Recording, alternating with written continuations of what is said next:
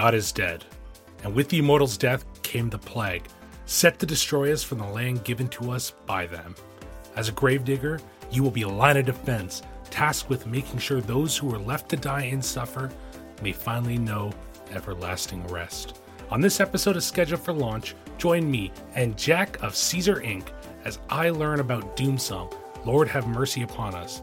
We talk the system, working with large properties, and transitioning to your own first project. All that right here and more on Scheduled for Launch.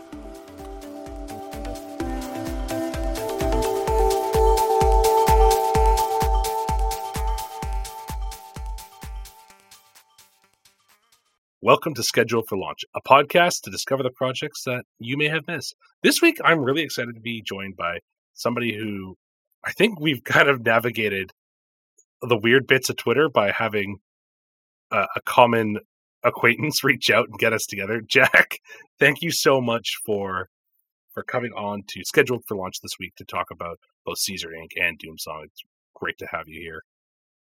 Thank you so much for having me. It's great to be on. Yeah, of course. Like I was telling you earlier, Zach of Animon Stories reached out and they were like, hey, you got to talk to these people. They've done a lot of really cool stuff. They've finally formed their own studio and they're making this really, and it's super stylish. Kudos to your artist. Yeah, shout out to Maritz Krebs. Maritz, yes. Black Crab Art over in Germany. He's absolutely fabulous. Inking is so good, and I'll probably talk about the art a little bit more in a little bit, but you guys have something that is very cool in this space, and I'm excited to see where it goes. That's fantastic to hear. Like, we were just chatting just before it went live, mostly complaining about Twitter and how we couldn't contact each other. But yeah, it was mutual Zach of Animon Story who got us in touch, who I've worked with at River Horse for a few years. We worked on the My Little Pony role-playing game together, and I think he was with us when we did Labyrinth, the adventure game, and maybe not quite when we did Dark Crystal, but yeah, it's we go back.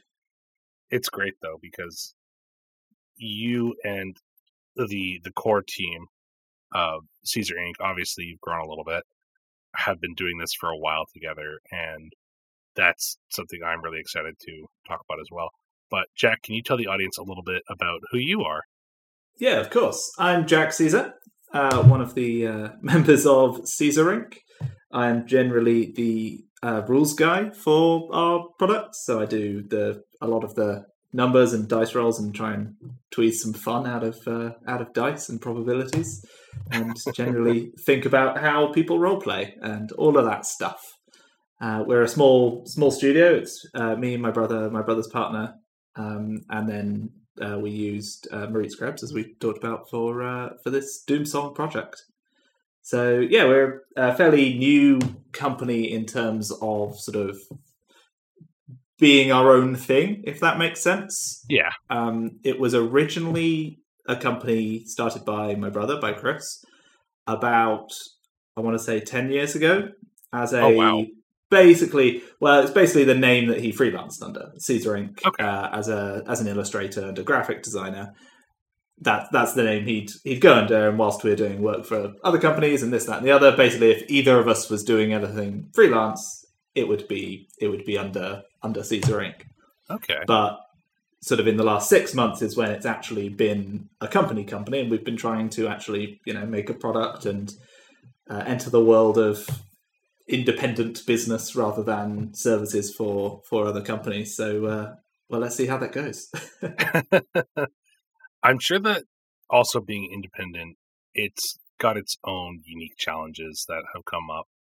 Oh, yes. Can you talk about that shift, though, from being part of, you said you were with River Horse, right? So that's quite a heavy shift. Yeah, so, I mean, the biggest one is always in consistency and, like, time load and just trying to get stuff sorted. When you're when you're employed at a business, you're going to get your income every month, and it's someone else's problem whether the rest of the cogs are working and how much sort of flow is coming in and going out. And like the nice thing about project stuff is you are always sort of working towards creating something, and those things have an end, and you say, okay, we've done that thing, now we're moving on to the next thing. But sort of combining that with and a monthly paycheck sort of gives you kind of, I think, the best of both worlds in that. But working for yourself, or for other people through yourself, is a lot more freedom, a lot more. Actually, I'm not interested in that project, or I don't think that project's going to. I don't think I'm the best person for that, or this, that, or the other. So, like, that kind of freedom to say no to stuff is really strong. But then you've also got the especially. So we're balancing this Kickstarter that we're running in October, DOOMSONG RPG, absolutely awesome stuff. I'm sure we'll talk about it. We're gonna get but trying to sort of balance the massive workload that we have to do on that, which is this on the hill in the horizon. We do this Kickstarter, and obviously it's a huge success and everyone loves it, and that's amazing. And then we can use that money to fund the business and make the thing happen and sort of eat. Yeah, there's a little bit of that as well.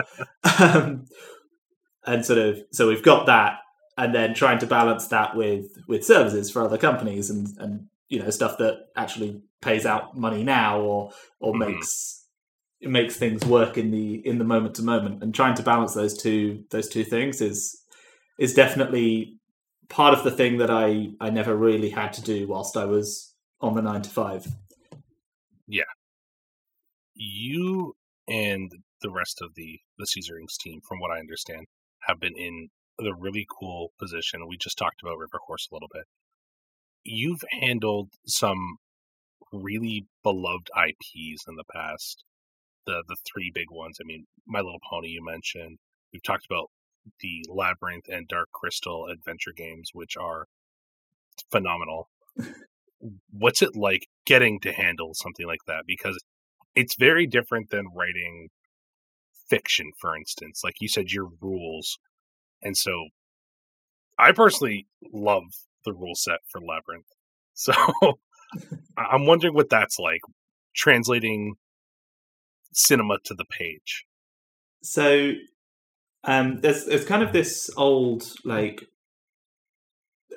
philosophy of game design of the difference between Euro games and Ameritrash, and you can probably guess who sort of decided to name that.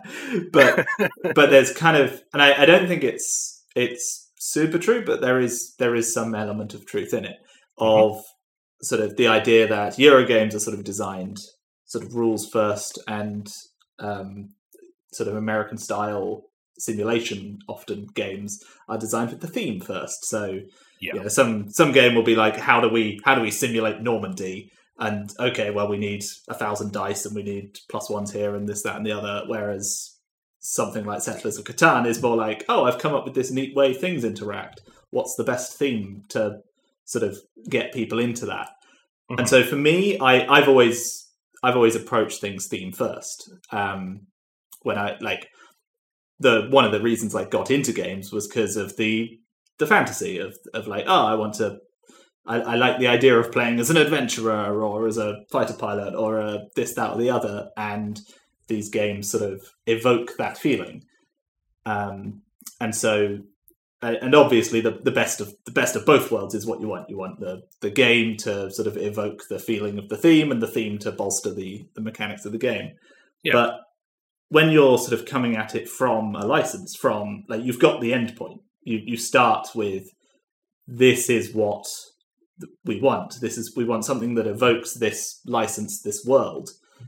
And you've got to go, okay, well, where's the game in that is the first question, which is sometimes very easy, sometimes very difficult. So I did the Worms game for Mantic recently. Okay.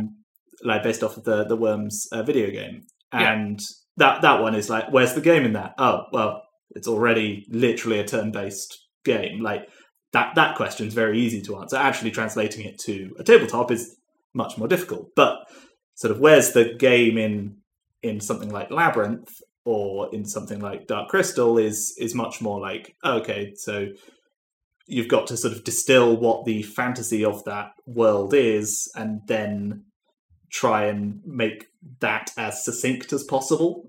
So with the Labyrinth, it's this like exploring this wondrous world that kind of works on its own rules. You've got to have that comedy and that irreverence in there. And a lot of Labyrinth actually was about basically getting out of the way of the players and giving them the tools to be as like off the wall and wild as David Bowie and the characters in Labyrinth can be. Yeah. And so that's why that book is, I think I've got it here actually, I think it's 30 pages of rules at the beginning. Yep. That's how it starts off. And a good load of that is like tips and tricks, and then some of that is also just, and I put this in almost every game that I make, RPG game that I make, of like a 2-page spread of just giving people permission to ignore anything I've written. Yeah. Like, just, these rules are here for you to have fun, cut them out, change them. Like, if they're not working for you, do something else. Like, if you want something harder hitting, then go find that, and you know, this is your world, and you have to make it yours as much as we've tried to make it yours. And that's why that book is just this sort of 30 pages of rules and then just the wacky scenarios. The other sort of consideration there was that the sort of the standard or the ideal customer for that book was a fan of the original Labyrinth, but not necessarily an RPG player. So someone who's watched the Labyrinth in 1984, and they watched it when they were 13 or something, and have grown now, but they've never played role-playing games before. So that's why that one is like so simple and easy to grab a hold of, and especially on the GM side. That's where we basically came up with and really solidified that 2-page spread system of every location within that book is on a 2-page spread. You've got sort of the map and the bare bones on the left, and then you've got anything that sort of requires specific rules or deep dive like explanations and stuff on the right. So you can like start on the left page and you've got everything you need there, and then if they have questions about something, you've got more information on the right. The idea being that you can flick to almost any page, scan read it, and then get going. And that's just to sort of like that's kind of where we ended up bringing first Dark Crystal and now Doomsong as well, of this like actually trying to create a book that's really usable.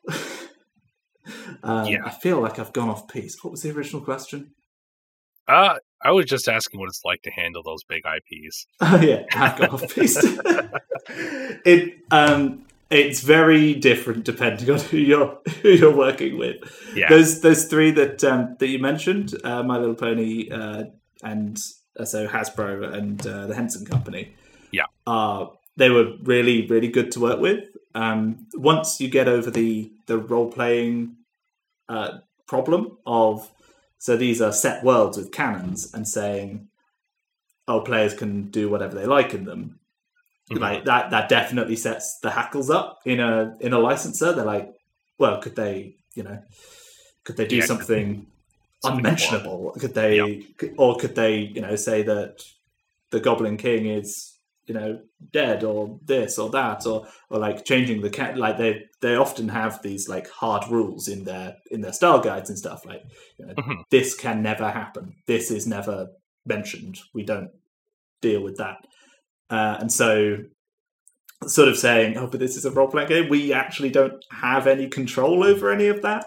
Once you get over that hurdle, like, they were really good to work with. We have worked with licensors that are harder to work with. I'll not go into details on that one. Don't do that. get blackballed. No, but like I totally get it. This is it's a super important part of a brand. Yeah, and so being very like defensive over how it's portrayed it's part of how you keep that brand sort of consistent and fresh and everything. And then as a creative, like I come along and say, oh, I'd really like to do this thing in your world. I go, maybe. But really, really interesting. And you get to see a lot of different fans. And I think the most important thing is like, as I said, sort of finding out what the game is and what people enjoy about that franchise, and then which is so much easier when you're already a fan of the franchise, which is something I've been lucky enough to have done several times. But even when it's not something you originally knew about when you sort of started work on it or anything like that, it's about finding out what the love is about, and then either bringing on the talent that can inject that love in, basically, or sort of working with it to really understand the license and building out from there to sort of create this product. That was a far better answer than I expected. When I was just like, I love that I can play as a worm. but that's actually a really interesting one, because the worm was quite hard to get in. Like, really? Well, not from a like licensor point of view, but from a power level and a gameplay and and it's actually something that we've ended up that you can play a tiny little spider thing in the Dark Crystal as well, and but this idea of and the answer was actually, don't worry about it at all, like they'll work it out. but originally it was like, oh, how do we make playing a worm like useful and interesting, and like once the novelty of being very small is worn off, how do you keep them? But so much role playing is basically, especially in the Labyrinth, is basically like working out a puzzle and just chatting to each other, and then I'm pretty sure in the rules like there is actually no downside to being tiny apart from common sense. Like there is no like, oh, your move speed is 50% less or anything like that. It's just, you're small. Like, work it out. So, we're going to finally move on to DOOMSONG. Yes. Lord have mercy upon us, because this is such a cool game. It's especially because this is your first really solid venture into something that's big. Can you tell the audience a little bit about what DOOMSONG, Lord Have Mercy Upon Us, is? I can indeed. So, God is dead. In the beginning, there was the Immortal. They created everything, including other gods. They immediately murdered the Immortal, and so became the traitor gods. They control so much of this dark fantasy medieval world, and their sort of power has led to, or they were trapped for a long time, and their breaking out of this power has led to the apocalypse. And that's where you come in. DOOMSONG is a game inspired by the biblical apocalypse, by medieval folklore, and by just horror and the general horror of the Dark Ages and the beliefs that people had in those ages. And so this is a world in which the main like church of the world follows the divine corpse, the dead immortal, and that has no power. They are dead. And then but everywhere else, there are cultists and there are witches who follow the traitor gods and are given mystic powers and are sort of seduced to the dark side of magic. And like as gravediggers, which is what you play as gravediggers who are basically given this very simple job of digging graves for the dead, which is made twice as difficult by the fact that as it is the apocalypse, hell is full. and the dead are coming back. The hell is full. They're being rebuffed at the gates of hell and being sent back to their bodies to rise as the unquiet dead.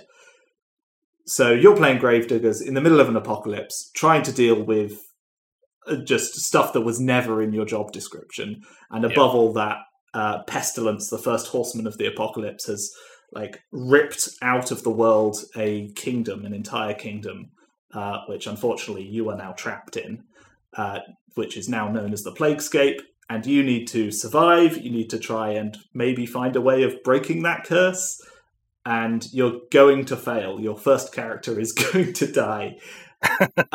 And you're going to make another character, and you're going to make more, and it's this story of the guild rather than sort of the individual characters in a TTRPG that's very much based on horror, lethality, and just trying to do like the best you can in a world that's crumbling around you. I think one of the coolest things to me was the focus on pestilence as the horseman, because you see a lot of use out of the other horsemen. You see a lot of war or death, and I am forgetting the fourth one right now. Famine, yes. You don't see famine. It's not as if we have more books planned. No.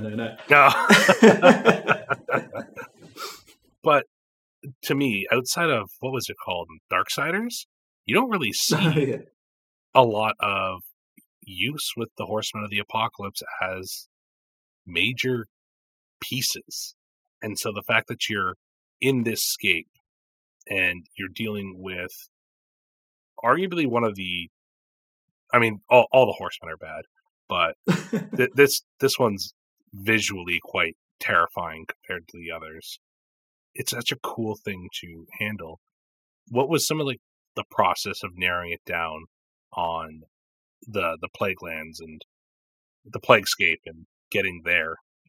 So the author, Morgan, started writing about 4 years ago. So it was actually before coronavirus, before for a while we were all in a PlagueScape.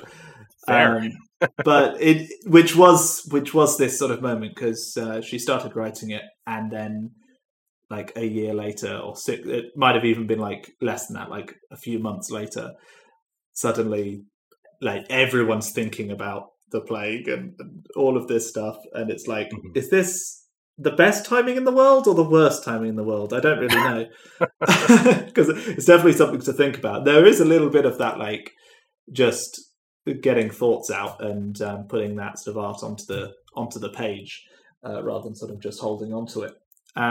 But I think in a lot, and I'm definitely not the law guy. Morgan's the one to ask about some of the specifics, but I believe the first rider is pestilence, and so the original plan, which we managed to convince her to sort of scale it back, maybe from 7 books to just the 1 or 2 if you include the rule book, but of doing this volume focusing on pestilence, the first sort of sign of the biblical apocalypse.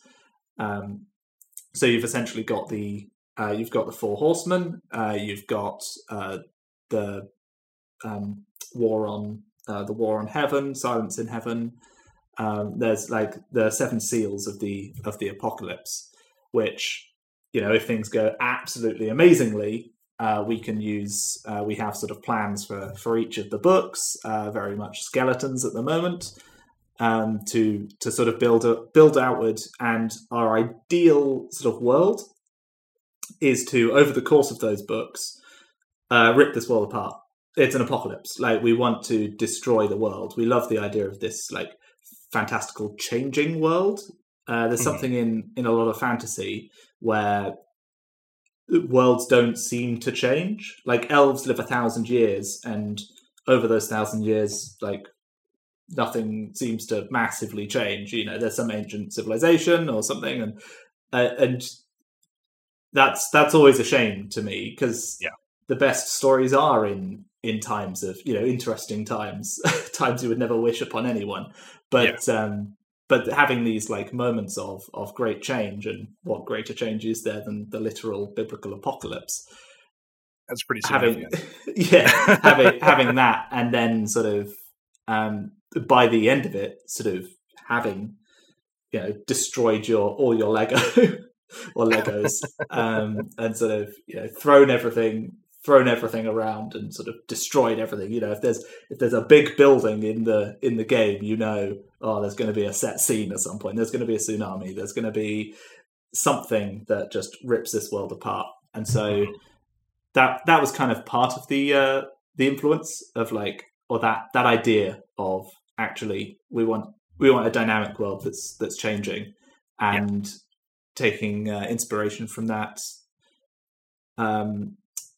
Dark Ages isn't really a fair way of describing the era, but that Dark Ages idea that everything was in decline. It was quite a pervasive sort of philosophy of we saw the Roman Empire, we saw the heights that humanity could get to, and we have all these monuments that we don't know how to build, and we have all these and we know that we know that we've sinned, and we know that we are going to be punished, and from the looks of it, we are being punished, and the world is going down the watershed. So it is that that vibe, playing around in that sort of very macabre horror is something that we find cathartic and interesting. It blows my mind too when we're looking at the theme of this game, or the genre, I should say, not even the theme, because the theme is very different. But it is that macabre horror, and you don't see that a lot set in fantasy, or specifically Dark Ages medieval. And I'm not sure why, because I feel like they are a match made in heaven, for lack of terminology. What drew you to the Dark Ages, the biblical apocalypse, and really hunkering down and building out rules to interact in a world like that? So Morgan is a doctor of literature, and so she has a lot of love for that old school. Old school makes it sound like the 80s, but 1400s and classical stuff, medieval folklore, the original King Arthur tales and things like that, where stuff was just dark and had weird edges to it that just don't sort of make sense in a lot of ways, is a really interesting sort of thing about horror, because horror is about not knowing a lot or knowing too much, and so she was sort of drawn to that that vibe, and that from that sort of literature, and working that into a game. Then essentially I was brought on after a couple of years, or 3 years even, started looking at it about a year ago, to basically build a system around it, taking in her ideas and sort of creating something that both emulated what she wanted out of the world, and also, again, with the same thing as Labyrinth, got out of the way. That's the really important part of a lot of a role-playing system, is actually getting out of the way of yourself. It's really easy to write rules. It's actually not writing rules that's a really hard thing to do. You can write, I could fill books and books and books with rules, and it would be impenetrable and no one could read it. It's sort of picking what out of that actually builds the theme you're working towards, and what detracts from it, and what is necessary for the building blocks for other stuff to work. One of the first ideas that made its way into the game, that was the trying to create this theme and solve this problem, is this sort of problem I've had with a lot of horror games, where I find there's two like distinctly different opposing problems. There's with the character creation in specific. If you have a character creator that is very detailed and allows you to, roll a d10 for the amount of follicles in your nose and sort of put skill points everywhere and have all this, then that's great. And it gives you this sort of attachment to your character. You're like, oh, I know so much about my character, and I've spent, at minimum, I've spent an hour thinking about them. And why do they have 10 points in mechanics? Oh, they must have spent some time with that. And you have this, attachment to your character, and that's great. That's what we want. And so when you're playing this game, like you play the game and they see something they shouldn't, their eyes start bleeding and they're ripped apart by 1,000 tentacled monstrosities. And that's a really visceral moment, and that, you've just lost a friend, you've just lost someone you know a lot about, and that, that wrenches you, and that's sort of part of that feeling is what we're aiming for a lot of the time in this sort of tense horror environment. And then you've got to spend an hour making another character, and you're like as strong as that moment was, you've now got this bookkeeping to do, and and maybe you're not really in the mood because you've just lost a character, and so and the other end of that, the sort of the obvious solution is, oh well, just have a system where your character is like a few stats, like you have 6 stats and pluses to some of them, and bam, you've got a character and you're done. And the problem with that is you get into this slightly more, which is not a bad thing, but it's maybe not quite what we're going for. But that more sort of OSR, like, oh, I've got a fighter and I'll name him when he gets to 2nd level. this sort of, if he survives the session, maybe I'll think a bit about his character. And so that's why a huge chunk of that the demo adventure that's available on our website, if you pop on over to Caesar.inc, you can find the sort of the skeleton of that character creator, which we took a lot of inspiration from Traveller, and sort of doing that life path system where, okay, where were you born? Okay, did you become a pickpocket or a member of the city guard? And then you choose one of those and you get a random event. And why did you leave the city guard? Oh, because I found a heretical item and, confiscated it from someone. Oh, so you start with this profane relic, but the church is not very happy with you. And sort of, so it's a system that once you know it, takes 10 minutes. Like the first time you run through it, usually, because I'll always run that as part of the demo adventure because I think it's such a nice little part of it rather than doing the pre-made characters. Yeah. And so that character creation process, once you're down with it, it's about 10 minutes. And the first time you do it with the GM, running it with you, it's 15, 20.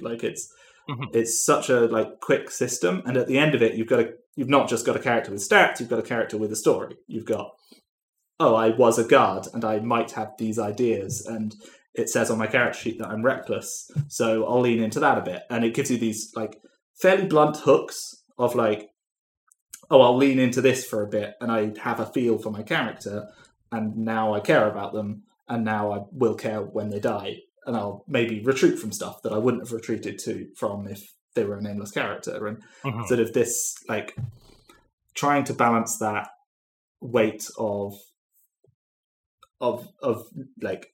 ownership over a character with the actual time you spend making that character, trying to slim that down, was one of the first things that we worked on when Morgan sort of basically came to me with a vibe. It was this is the world, and I want people to explore it in this way, and I want death to happen fairly regularly. I want it to be an ever-present thing in the world.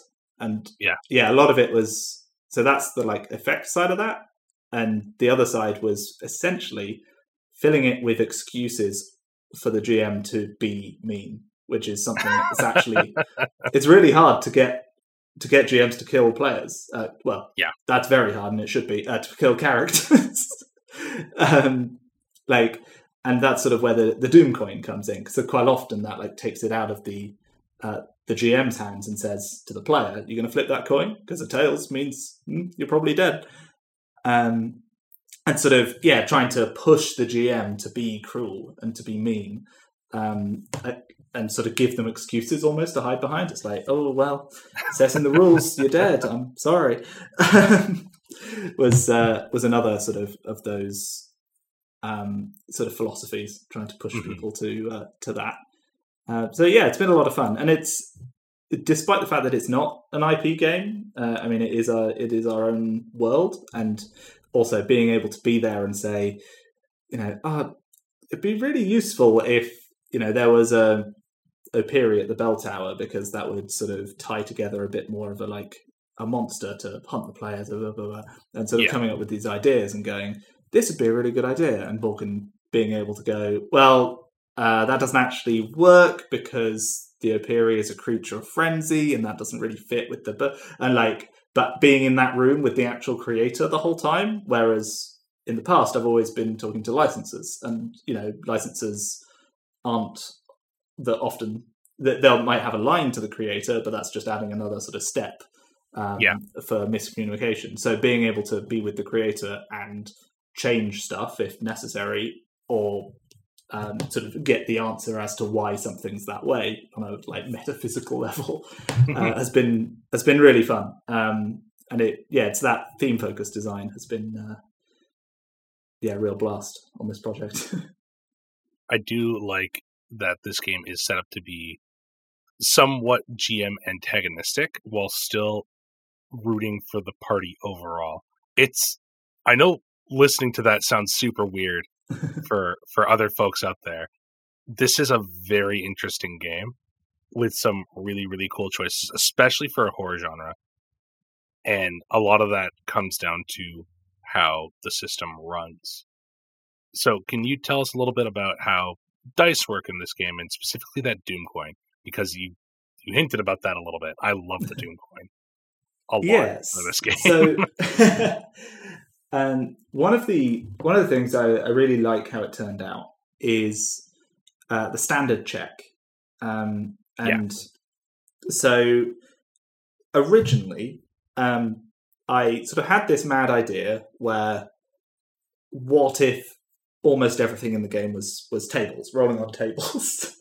And you can see a bit of that DNA in the character creator and in the special check tables. But originally, it was you roll on a table for almost everything, and each table would have prompts for the GM. So when you attack a monster, you roll on a table, and if you roll high, it's oh, here's a prompt. You do some wound to the creature, but blah blah blah, and that sort of got a bit cut down and cordoned off, and it was way too overcomplicated. And coming up with these 6 things for every action the players might take, and then asking the GM to define what the players were taking and then find the right page. And it was honestly asking too much. Yeah. But so what we distilled that down to, because the heart was quite strong, is the standard check, which is, in D&D that would be roll a d20, add your modifiers to it, and if you get over the target number, yay. Yeah. In our game, essentially, you roll a d6. There'll be a difficulty, usually 5, and you'll have some pluses and minuses depending on your traits and your gear and your conditions. So they're all really flexible. They're all really I'm burly, and that's a descriptor of your character. There's no rules attached to being burly, except for when you're making a check, you might say to the GM, "Oh, does being strong help in this? Does the fact that I'm burly help in this?" He goes, "Yeah, sure, +1, because it's kind of related, or +2. Yeah, you're trying to lift a rock. That's perfect for this." Similarly, if you're trying to crawl through a tunnel, burly might be a minus. So it's all really conversational, really fluid on the going in. And this was fairly intentional. I wanted that fluffy, conversational part of, oh, can I get a bonus for this? Oh, what if I loop the rope around? Does that give me a this?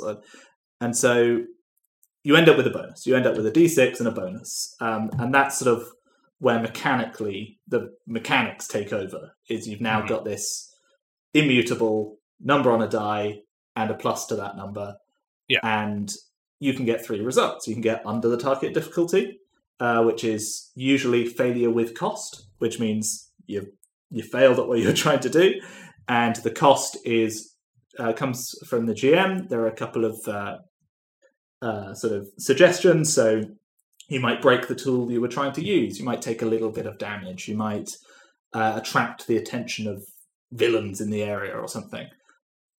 Then if you roll equal to the difficulty, you've got success with cost, which means you've succeeded on what you're trying to do, but you incur a cost similar to the failure with cost, but you've got a success. And then right at the top, you've got success. So if you roll over the target difficulty, you've just got success and you don't incur a penalty. On top of this, after you've rolled, you have the chance of flipping the Doom coin. So the Doom coin is like this mystical artifact. It's handed around the table. Only one person can be doomed, have the Doom coin, at any one time. And if you choose to flip it, you gain the Doom coin from whomever has it, and you give it a flip. If you get a heads, you like go up one step on that effect. So if you had failure with cost, now it goes up to success with cost. And if you get tails, it goes the other way, so it comes down. And then there are sort of 2 spaces off the top and off the bottom of this table: critical success and critical fail.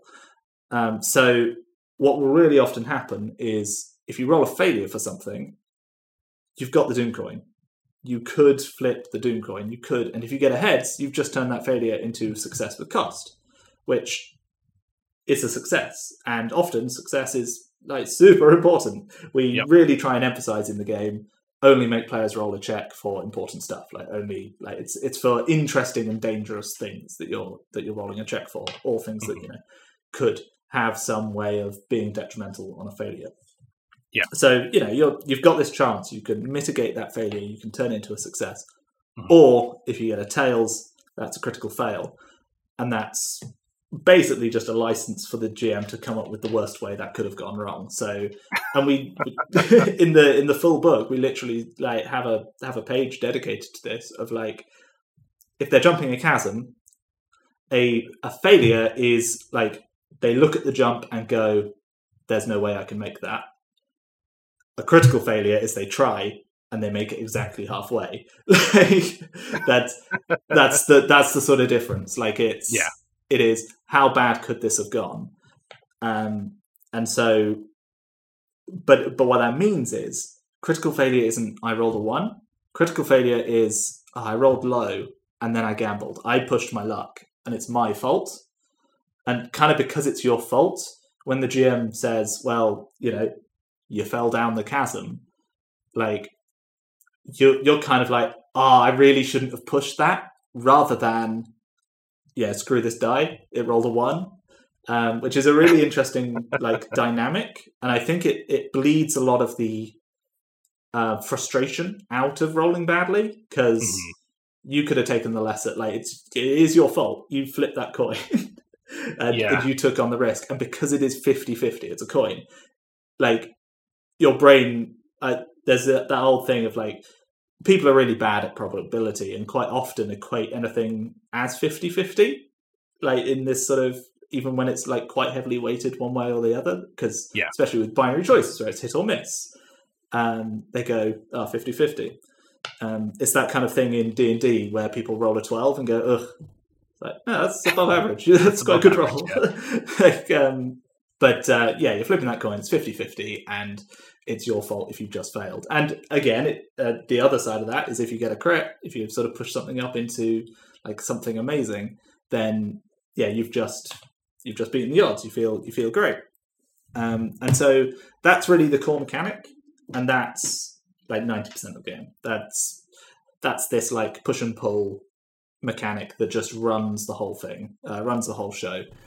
And in play, it's been really nice seeing that move. Originally in the design phase, that was it was a special die with basically +1, +2, +3, and -1, -2, -3.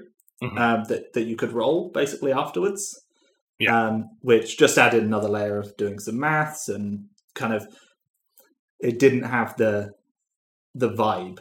There's something so good, and in the Kickstarter we are adding in a metal Doom coin as part of the cool. pledge. Yeah, if you get both the books, you get the Doom coin, or the deluxe pledge has like everything in it, including a miniature of Father Plague that holds the coin on your table. It's really cool. I love that. Yeah, there's something so fated about a coin. There's something so like you can imagine the gods playing with a coin. You can imagine the like. There's a lot more weight to it, whereas a special die that's got -1, -2, and -3 just feels like a gamey thing. Something like. So yeah, it was a really good change that, and it's. I think that's one of the mechanics that I'm most happy about in DOOMSONG, and it's something you're interacting with so often. There is a level of threat or promise that comes with a coin for some reason, and maybe it's just how society treats a coin flip. I know that the Doom coin will be the killer of many a character for me because I love to gamble. But, yeah, and it's it definitely is. It's this this reckless thing, and especially we've been playing a lot of one-shots recently because we've been demoing it, and the amount of times that flipping the Doom coin does end in something terrible happening to someone losing a hand or gaining some sort of permanent problem to their character, and sort of going, oh, if this was not a one shot, I guess that's kind of just me now. Like, there's this one session that I do quite often as the demo sort of session. It's quite nicely sort of self-contained, called the Bell Tower, which I think on Tabletop is doing a thing of. So you might be able to find a video of it fairly soon. And so in that one, basically, if you go into the bell tower, there's these constantly ringing bells, and if you fail your check against the bells, essentially, you get the condition bad hearing. Conditions are basically like traits, but you can get rid of them. They're like injuries, like you've got a broken arm or something that can be healed one day, whereas traits are something integral to your character. Yeah. So it can be good or bad. And so yeah, if you get if you fail on that, then you get bad hearing. If you critically fail on that check, then like even when you move away from the area, even if you like destroy the bells, doesn't matter. You will hear those bells for the rest of your life, and you just have that tolling of the bell in your head, which gives you this sort of bad hearing. You can't hear stuff because you're just constantly hearing these bells in your head, which is one of those. Because horror is also kind of about permanence for me, like whether it's the psychological like aftermath of something. It's something I find really powerful about the first scene in Aliens. The first the first scene is the dream, isn't it, of the chest burster? But that first whole, like, I think it's quite a long, like it's half an hour or something in that, where it's all just about Ripley getting over the trauma. Well, not getting over it, but pushing past it and deciding to like go ahead with this very difficult thing she has to do despite the damage she's doing to herself. Like, and that's part of that world that we are that we're creating in a fun and safe environment, obviously. Like, which is another of the interesting things about horror. And I do hasten to add that if you're running like any role-playing game, but especially like a horror role-playing game, like know your group, make sure everyone is on the same page about the kind of things that are going to come up, and play it to have fun. Games are supposed to be fun.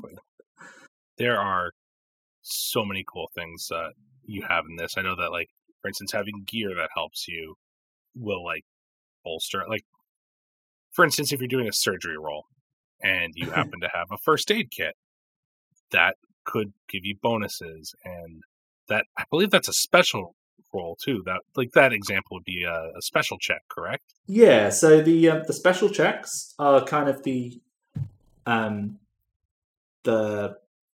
what do you call it? The remains of that thing I was saying of what if everything was tables, which was actually the original working title for the rule set before it changed to Doomsong. Apparently, it wasn't catchy. Of these special checks, so in theory, you could run the whole game without ever touching any of these special checks. If you wanted to do surgery, you could just go make me a roll and work out what would work for your group. But this is like, it's kind of us giving advice to the GM of like, oh, this is kind of how we'd do it. This is kind of how we'd do a success with cost and a failure with cost and all of that sort of stuff. So surgery is one of those sort of special rolls, special checks.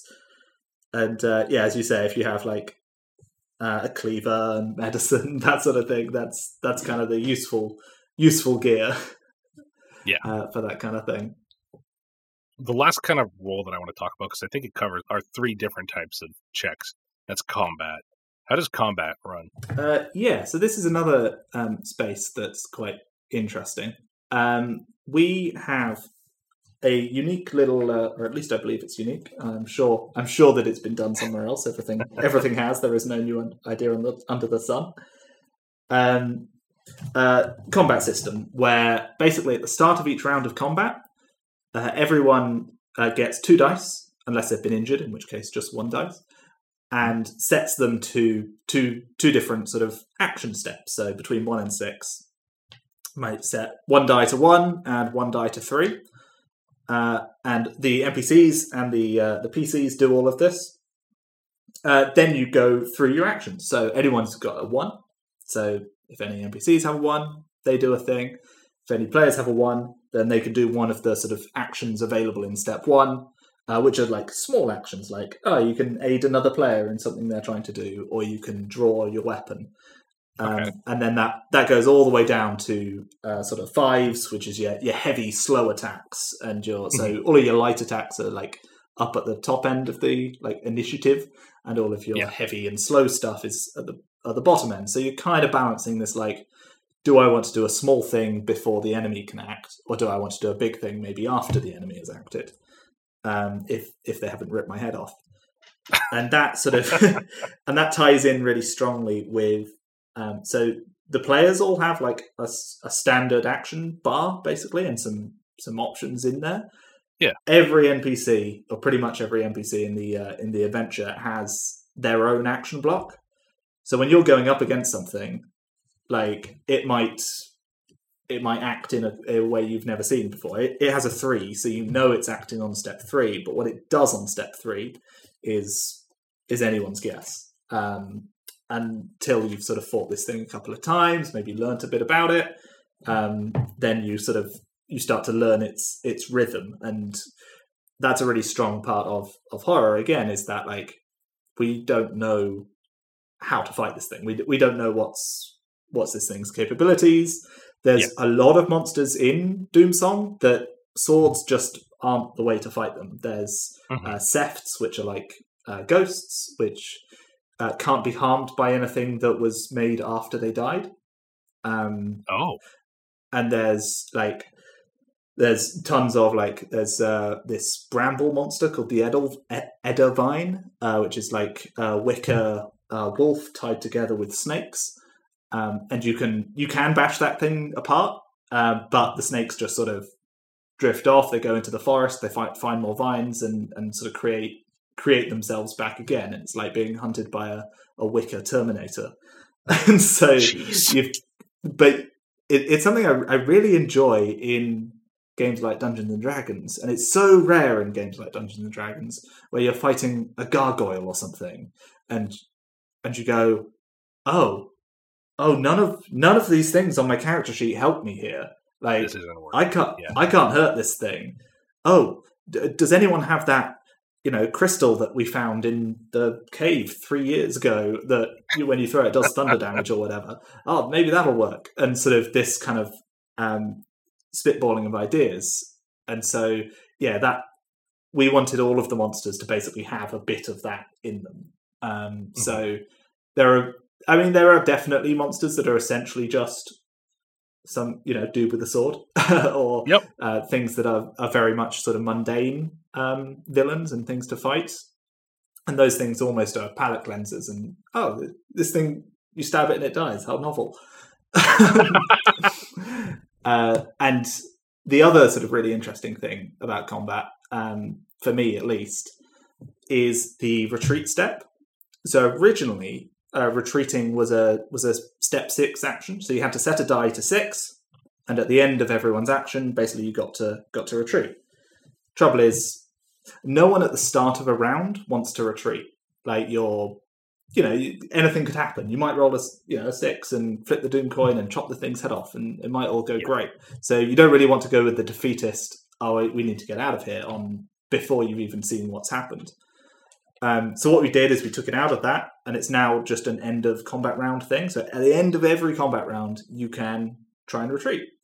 You can try and retreat as a group or individually, and you always will retreat, basically. You always get away, but there is a check involved. It's a retreat check, and if it goes poorly, it could go really poorly. It could, free attacks and dangerous things happening to your character. And so basically choosing to retreat, it has its own inherent dangers, but it is always successful. And so you are always going, like, if we're not going to win this fight, if we're not going to survive it, we could just take our chances and try and flee. And that's something that we always wanted there as an option, because it's something that's, I have distinct memories of particular games. Go back to D&D again, of like trying to do the retreat thing, but because everyone's taking turns and no one wants to be the first one to retreat, everyone's like, I'll hold them off, you run away. And then the next player's turn is like, well, I'll stay here, but definitely we should run away. And then the paladin is like, well, I'm not going to be the first one to run, I'm the paladin. And then you go back round to the top of initiative and you're in the same place you were, but with fewer hit points or whatever. So we definitely, like, there's this stage where everyone can say, actually, should we book it? And that means that I've not had a combat sort of last more than 3-4 rounds, because either the NPCs are getting the snot kicked out of them and go, actually, they're going to run. They're going to get away. They're going to try and get away anyway. And if they do, essentially what that does is that takes you out of that combat system, but it doesn't mean you're out of danger. You could give chase, you could try and hunt them down, but then you're back into the standard check environment. Yeah. So, you're making a check to track them or to run them down and persistence hunt and sort of get to them. And so, which is another thing of like, I'm trying to instill in people like to use the tools for what they need to be used for. So like the combat works for combat. It doesn't work for chase scenes. For that you want to run chase scenes using standard checks and other tools and stuff. So yeah, that retreat sort of step really means that there's this very clear line of combat's over. You've run away. Like we're out of combat. We're breaking that, but not having to end the combat with one side's completely dead. Mm-hmm. I think that DOOMSONG does a really good job of breaking up the different types of checks that you have. We went over the 3 main ones, but it also all feels connected and appropriate for what you're doing or what you're trying to get. It just gets right in. They weave together so well, and it's very black and white on where it is. It's nope, combat's done. We're in standard checks. Okay, you broke your foot. We're gonna reset the bone. What's the special check say? It's beautiful. I love it so much. Or replace it with a dog's leg, one of the two. Or replace it with a dog's leg. Okay, so Jack, I've actually just looked up at the time. We've been going for an hour now. And I think we need to start wrapping it up. But I got a couple more questions for you just to kind of clear things out here. All right, I'll try and not ramble off-piste. Oh, that's okay, because they're a little bit... They're questions with definitive answers. So, well, except for the one. Do you have a date for when the Kickstarter is going to be going live? We do indeed. October 17th. October 17th. Okay, so let's see. Less than a month. Looking at definitely a month less than a month. A month, yeah, less than a month for this. But when this one comes out, I believe it'll might be a week from the release of this episode, actually. So that would be great. Yeah, that's great. I'm excited about the Kickstarter. I think you guys are going to do great. Jack, I hope so too. Jack, this one's really specifically for you though. But what is it about the role-playing game space that keeps you here? What is it about creating in this space that you enjoy? For me, it's the stories and the variety in them. I've spent a lot of time just about to. I'll ramble off piste. I've spent a lot of time like thinking about and asking and trying to work out why people play role-playing games. And there's 100 answers. Like there's loads of stuff that attract people to them. And I think understanding that is such an important part to running a good game. And if you have players who are interested in the interpersonal drama and the characters and the sort of character play, then that's very different from a group that's interested in the story, which is very different from a group that's interested in the combat or the tactical challenge. And for me, there's like everyone, I'm obviously a medley of all stuff, but it's the unique storytelling challenges, that emergent storytelling, that sort of group narrative, I think is something that's just so unique about the medium. And there's so many things that you can do in it that you can't do in any other medium, that I find fascinating. And the sort of the experiments that other people are doing and sort of running, it always just makes me really interested to try new stuff and to humbly add my experiments into the pile. No, I love that answer. That's great. And like I said, I really like DOOMSONG. I'm a horror fan, and that's already great. I like games that have lethality that makes sense instead of just having a GM throw 5 dragons at you, because I have seen that. And in not a Critical Role kind of sense where it's 5 set piece dragons, it's just 5 dragons land on the board. Oh no, you're dead. Rather than 1 5-headed dragon. Yeah, exactly. So I think that DOOMSONG's going to stand out in its own really cool way. Jack, where can people find out more about you, Caesar Inc., and DOOMSONG, Lord Have Mercy Upon Us? So first place people should go, if they want to find out more, is to the Kickstarter page, which you can find by searching for DOOMSONG, or in our Twitter bio or Facebook or anywhere, probably linked somewhere around this. Who knows? And that gives you all of the information of not stretch goals. There aren't any stretch goals, which you'll see why on our page. But all the information on add-ons and what's in the Kickstarter and all of that stuff you'll find there. If you want to learn a bit more about Caesar Inc. in general, you can go to caesar.inc, which is our website, and you can sort of see what projects we've worked on. And if you're interested in making something together, we certainly do provide those services. And if you want to just sort of chat with us, then another good place is to join our Discord, which is very sort of little friendly space at the moment. Yeah. As always, audience, those links are going to be in the description down below. Jack, this has been awesome. Thank you so much for joining me.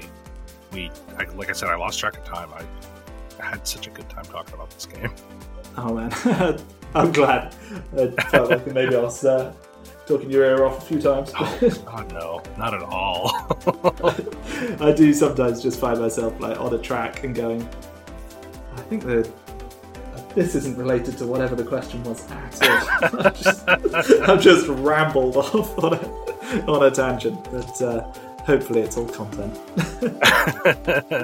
And audience, thank you so much for listening. Caesar Inc. and DOOMSONG, Lord Have Mercy Upon Us, are launching on Kickstarter very, very soon, or may have already launched. Go check it out in the link there below. Till next time, though, take care of yourselves, and we'll see you on the next one. Bye. Thank you so much to Jack for joining me on the podcast this week. DOOMSONG, Lord Have Mercy Upon Us, has been a slight obsession of mine since we had that conversation, and I think using the demo book alone, I've done like 20 read-throughs of it. What I'm trying to say is that it's super cool, and I can't wait to see what comes from it, especially when I heard about how excited folks were to find out that I had an interview with them. I'm just really excited about DOOMSONG, and I think you'll like it too. Check that top link in the description below, and get yourself notified on Kickstarter to be reminded to back them on the 17th of October. And thank you all for joining me again, especially on this episode, because, fun fact, it's super late here, October 2nd, and I'm re-recording this all because I forgot to do an intro, and tomorrow's my birthday, and I don't have time to do it tomorrow. I forgot to do the outro, that's what I'm getting at. Some actual announcements, though. If you like my voice and you want to see or hear more from me, throughout the month of October, starting on the 11th, I'm going to be joining Tales from the Table, participating in a Five Nights at Freddy's inspired Kids on Bikes miniseries called One Night at Ollie's. That'll be Wednesday evenings. I think it's starting at a time that will be listed in the next episode. I'm also joining Jack of RPGs Uncovered, Talwood Blaze from The Gamer's Rest, and the Eldritch entity, The Eye, each Thursday at 7 p.m. Eastern to do a multiplayer playthrough of Baldur's Gate 3 called Behind These Eyes. It's been a lot of fun so far. There's audience interaction if you go onto Jack's Twitch, which is RPGs Uncovered. You can influence the stories, or you can join me on my Twitch, which is Astroceratops, and come and chat with me. I've also been playing Darkwood, which is hella spooky. Finally, I'm still on Tale of the Void, but we now go every other week at 8 Eastern instead of weekly. It was just getting too hard for us. Our next episode is going to be on the 10th, so if you want to learn more about Veil of the Void or listen to our antics in the Butterfly Effect, that's where to find me. Thank you all so much for listening to that, and if you like the show, tell a friend. Oh, and one last thing. With Twitter being the shit show that it is, I'm mostly on Blue Sky now, so if you're over there, you can find me at Scheduled4, that's the number 4, launch.